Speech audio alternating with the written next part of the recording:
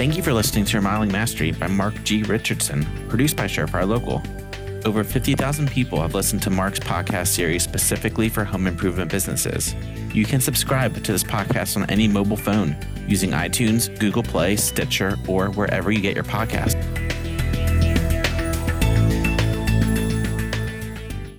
Hi, I'm Mark Richardson, and welcome to Remodeling Mastery. Remodeling Mastery is a podcast series that's designed to help you take your business to the next level. I try to take different topics that, quite frankly, are thought-provoking and relevant, and topics that you can actually, kind of reflect and drill into, but also develop strategies and even tactics from as you want to zero in and work on your business. This podcast series is supported by the National Association of the Remodeling Industry, NARI, as well as Professional Remodeler Magazine, and put together certainly by my friends at Surefire Local, a leading digital marketing platform. Today I want to talk about a topic that is very, very relevant today. And quite frankly, when you listen to this podcast, you might even be a little bit behind the curve in terms of, what's happening, because it's being recorded early part of March. And then 6 months from now, hopefully it'll become irrelevant. But I do think there is some really, really important lessons here. And the whole focus of this message today is that this is the time to lead.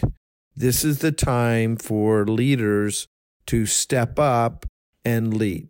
Now, needless to say, I think most of you have gotten into this business. You have a passion for the projects, for the clients, for design. You weren't necessarily trained in terms of being a great leader. And some of you made it through and have become better and able to grow the business. And others, quite frankly, are still working on and struggling with this. But what I have found over the years is that there are times that you have the parts and pieces in place, and you need to just kind of let them go and let them move on in the normal course, and let your people do what they're trained and what they're competent and what they're able to do. And then there's times, quite frankly, that it gets a little bit stormy and it gets a little bit crazy and a little bit wacky out there. And I think this is one of those times. With everything going on, certainly with at a 100-foot level, the political situation, the economy going kind of up and down, and not the least of which is really what I want to get into, is this issue of the virus out there. It is really time, I think, more than ever, for you to take kind of a leadership position. It's been said that, good managers really are very good at managing projects, where great leaders get people to follow them. So the difference between leadership and management oftentimes is really wrapped around the people itself. And I think with everything that's going on out there today, there's a tremendous amount of distractions, and those distractions are creating a lot of fear, a lot of confusion, and a lot of concerns for certainly your people and for your clients as well. Many years ago, I actually had a very tragic accident, and one of our key team members was tragically killed. And as a result of that, there was a tremendous amount of emotions that were floating around, certainly within the business as it related to this situation. So as a result, I brought in a grievance counselor. And this grievance counselor shared something that has since been an important kind of leadership lesson, certainly for me, that I want to share and convey with you. One of the things that was especially frustrating to me at the time was how many people were processing this death, this situation, very, very differently. Some of the people were disappearing. Some of the people were actually wanting to talk about it and share kind of memories. Other people wanted to, quite frankly, just not even make it a important kind of emotional or intellectual kind of discussion at all, wanted to just kind of move on and ignore it. And I found that there were a lot of people that were processing and kind of suffering from this in different ways. But as a result of that, it really, I think, caused some people to be a little bit judgmental of how other people were looking at this particular death. And one of the things the grievance counselor said that relates, I think, to this virus and what's happening out there is don't judge others on how they are processing death. Death is a very personal thing. How someone processes it, they run it through their own filters, and there's not necessarily a right or wrong way how they process it, but try not to judge them. And that really hit a chord for me because I could all of a sudden separate myself from kind of the situation and the person. The person is who they are, but how they're processing things is really a very personal thing. Now, the reason I bring this up in the context of the virus out there is that I think I see a lot of the same characteristics in that many people are out there processing what's going on in different ways. Some people are very, very nervous and fearful and quite frankly want to just kind of crawl back underneath their bed and hide. Other people want to take kind of just the reverse approach. They want to kind of ignore it and say life goes on and life's too short and I can't be caught up in this. Other people want to focus on the data. So they're focused and kind of obsessed with the data out there so that they can make their own kind of correct solutions. And they want to be discussing kind of the latest and greatest data of what's going on as it relates to this. I'm not saying what the right or wrong way is, but I'm saying people are fearful. People are spending tremendous amount of energy. And certainly we see it in companies making big decisions when it comes to shutting down travel or shutting down meetings or working from home and doing those kind of things. So I'm going to give you at least some insights in terms of some tips of how I would encourage you to weave kind of this topic in, because this is a time to lead. What your people do want, they may be confused with what's going on out there, but what your team does want is they do want leadership. They do want confidence. They do want vision. They do want direction. They don't necessarily need your answers to things, but they do want that. So the following are just a few thoughts that I've jotted down in terms of if I were in a position like you in terms of kind of what would I do with my team, what would I do with my clients in terms of what's going on. So number one is stay proactively informed, but don't get obsessed. The last thing I think you need or your team needs is for you to be obsessed with this situation. And I'm not saying that's easy not to get obsessed. It's going to take some self-control not to, but try not to get obsessed. Try to be proactive in terms of being informed of what's going on, ear to the ground, but not being obsessed. Number two is you may want to pump the brakes a little bit here in terms of your 2020 plan and be a little bit more conservative than what you thought you would be. I'm not saying jam on the brakes. I'm saying pump the brakes. There's a lot of unknowns that are happening out there fairly quickly. So you might want to go back and look at some of those expenditures and some of those decisions and some of those targets in a little bit more conservative fashion if in fact you want to be, so that if in fact this turns out to be something bigger, you're at least positioned a little bit better. If this turns out to be something less, then fine, then push the accelerator back down again and you're going to come out ahead. But what you don't want to do is position yourself and be a little bit naive about what's going on out there and end up falling short. Number three is bring your team together and share your thoughts. Now, your thoughts should be much more in the spirit of, look, you don't know what's going on out there. You don't have a crystal ball. You're not a psychic in terms of what's going on. But what you do know at the end of the day is your commitment to the business, your commitment to them, your commitment to health and safety. And those core values are what I think you need to really communicate more than ever, more than anything else. And it's really about your commitment to being a strong leader and being connected and aligned certainly with them. Number 4 on my list was create kind of a work environment to let the team in the business operate and be sensitive to all the anxiousness and nervousness. You know, if you are relatively rigid in terms of hours and workplace and all that, you may want to kind of step that down for the next 2 or 3 months. I'm not saying how long this might last. What I am saying is your people will perceive how you approach the situation. That's where the memories will come, more so than what decisions that you make.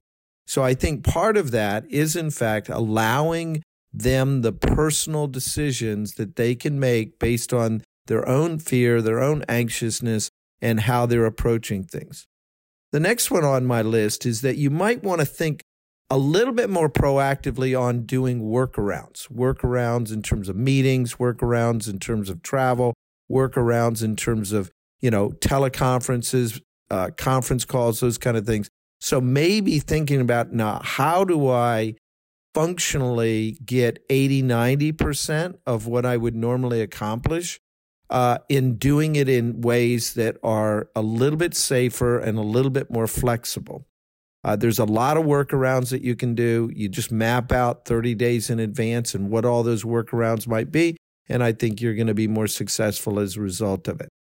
The next thing I have on here is to kind of create the right kind of messaging and communication to your clients. Again, they want to hear what you are thinking and doing in this situation. And you've got to make sure that you keep them in mind, because that end ultimate stakeholder being your client, the last thing that they want is just to have you disappear on them and just kind of leave them at lurch. So you've got to be, I think, proactively communicate. They've got to know what's going on.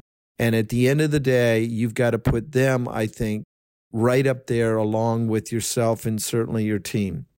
Number 7 on my list was try to get creative here. I think that creativity this is where I think the better companies happen. They get creative, they get innovative in terms of how to approach certain things. And quite frankly, not that we take a tragedy and kind of turn it into something positive, but oftentimes that's where cool things are born, is out of more difficult and tragic situations. So I think the more that you can think out of the box with your team, what can we do differently? How can we approach this differently? How can we reduce some of the anxiety and fears on the client's part? How do we have even some techniques that are a little bit healthier in terms of how we're doing construction? I think the more creative that you can be, you can start to see more of a positive that comes out of what is a negative situation. Next one is certainly be a role model for health and safety, but at the same time, don't be an alarmist. You want to go overboard, I think, being healthy and being safe, and being careful as you interact. Again, people are going to watch you just as much as have their own personal perspective on things. And I would say as a leader, you've got to be kind of a role model. Even if it's not necessarily you caught up in all the fears and anxieties, I think it's important that you are a role model for health and safety. Proactively outline how and when you will make decisions and communicate. The big fear here is the fear of the unknown. So I think with your leadership team or even with yourself, mapping out, okay, at the end of the week, I'm going to give kind of a update on this, any changes that'll come up as a result of new information that's out there. And in 2 weeks, we'll be doing this.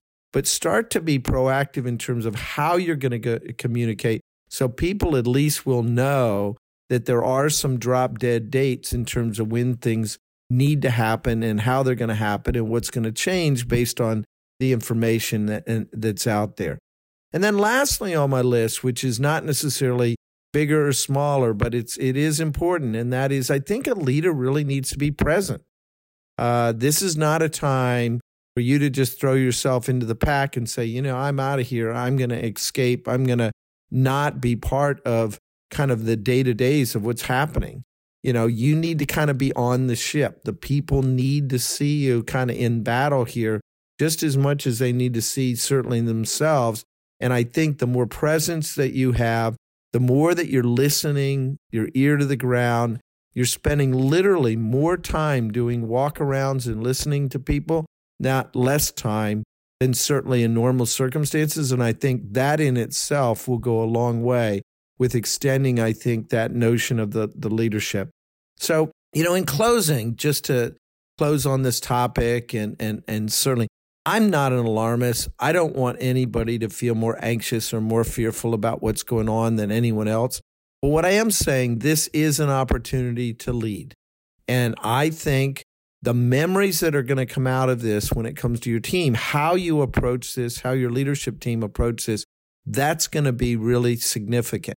And I think if you can treat this with the right degree of importance, I think you're going to really see the long-term dividends, because I'm sure we'll get through this and they will pay out big time, I think, for you and your team and your clients in the future. So again, I want to thank everybody for listening. We have a great interview coming up, so stay tuned, and I'll be back to you here shortly. I want to thank everybody for listening to Remodeling Mastery, but just as much, I want to thank those that support this particular series. Now, first and foremost, I want to encourage you not just to listen, but to subscribe. And for those people that subscribe to this podcast or actually reach out to my producers, Surefire, a leading digital marketing organization, you'll actually receive a copy of one of my books that will help you take your business to the next level. This podcast series is actually supported by Professional Remodeler. Professional Remodeler is committed to help you understand and crack the code on your business. So I encourage you to try to spend the time reading the magazine and reach out to them and be a little bit more of a voice in the industry. I also encourage you to get involved, get engaged. The National Association of Remodeling Industry, NARI, is a wonderful organization that I've been involved with most of my career and actually had so many opportunities as a result of that. And lastly, certainly, reach out to my friends at Surefire Local that'll be able to help you with your business. Welcome back to Remodeling Mastery. I'm your host, Mark Richardson. And today in this special segment, we have Erica Taylor. She is the Director of Content for Professional Remodeler magazine and certainly a industry thought leader.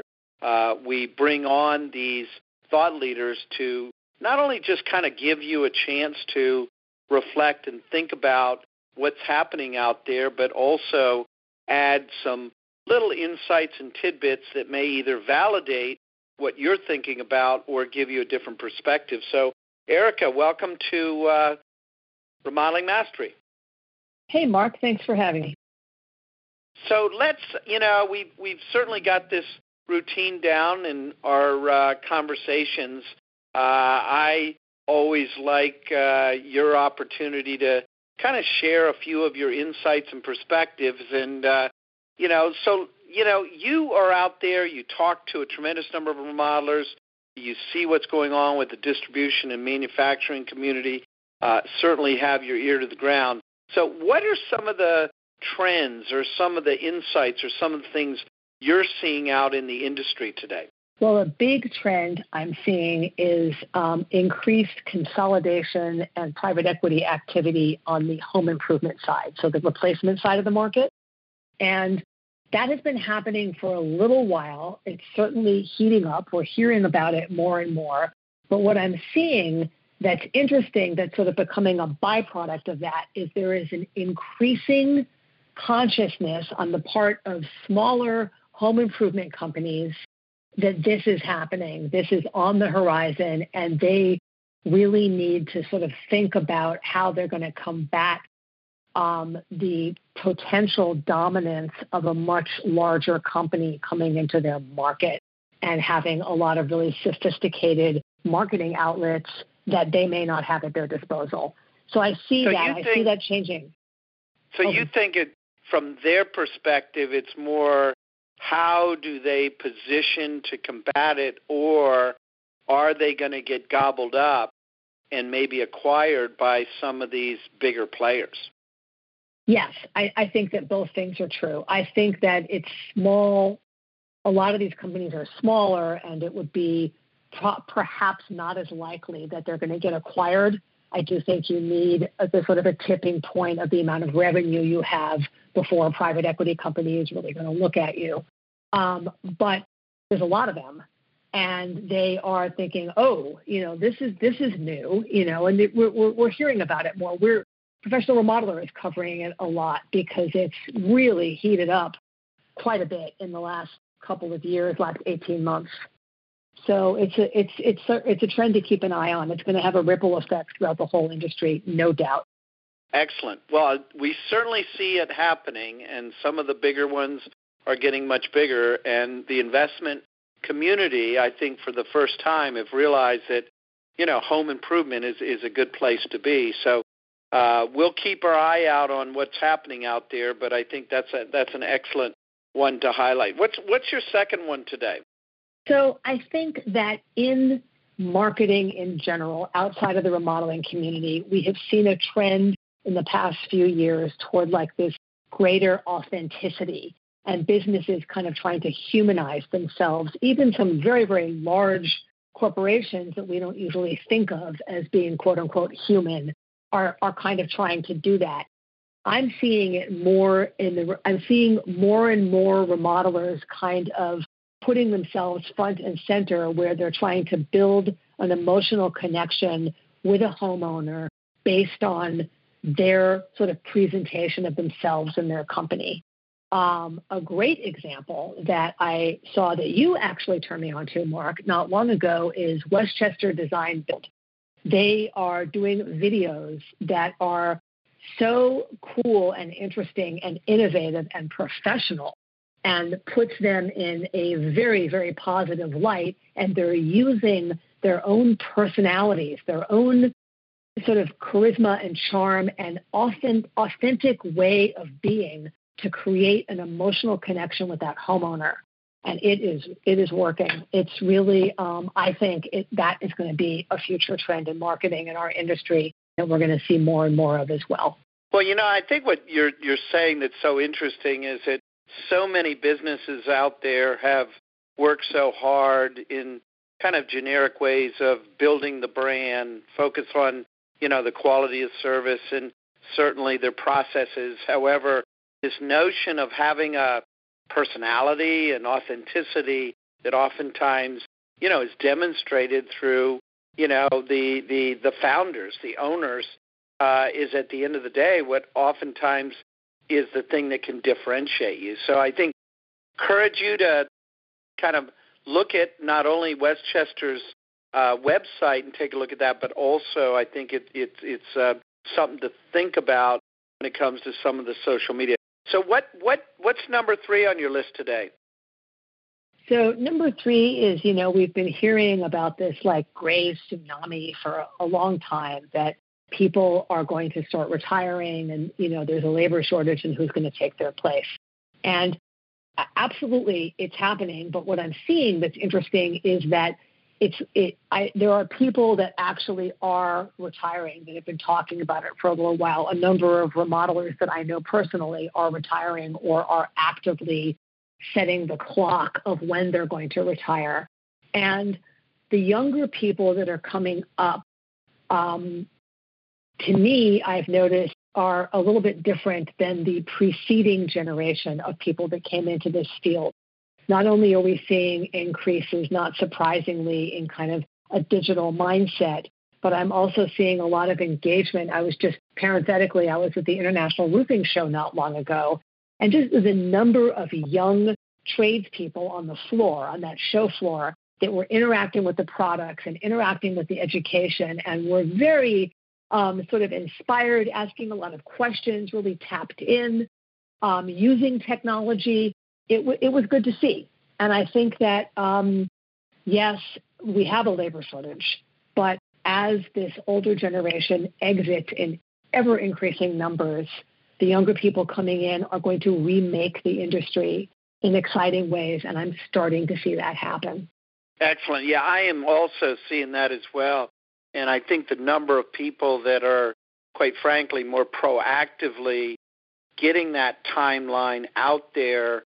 Generally, I encourage, you want to know 3 to 5 years ahead of when that's going to happen so you can start to, really focus on your bench and focus on that transition of what that might look like. And I very much concur with you that it's happening kind of, quite frankly, inevitably just because of the aging population, but it is kind of refreshing to see that new generation is coming in and approaching the business differently. So, Erica, I just want to thank you so much for joining Remodeling Mastery today. I encourage those that really want to take their game to the next level to certainly read Professional Remodeler or go to certainly the website and gain some of the different knowledge that you can get from the different articles and insights. So thank you so much for joining me today.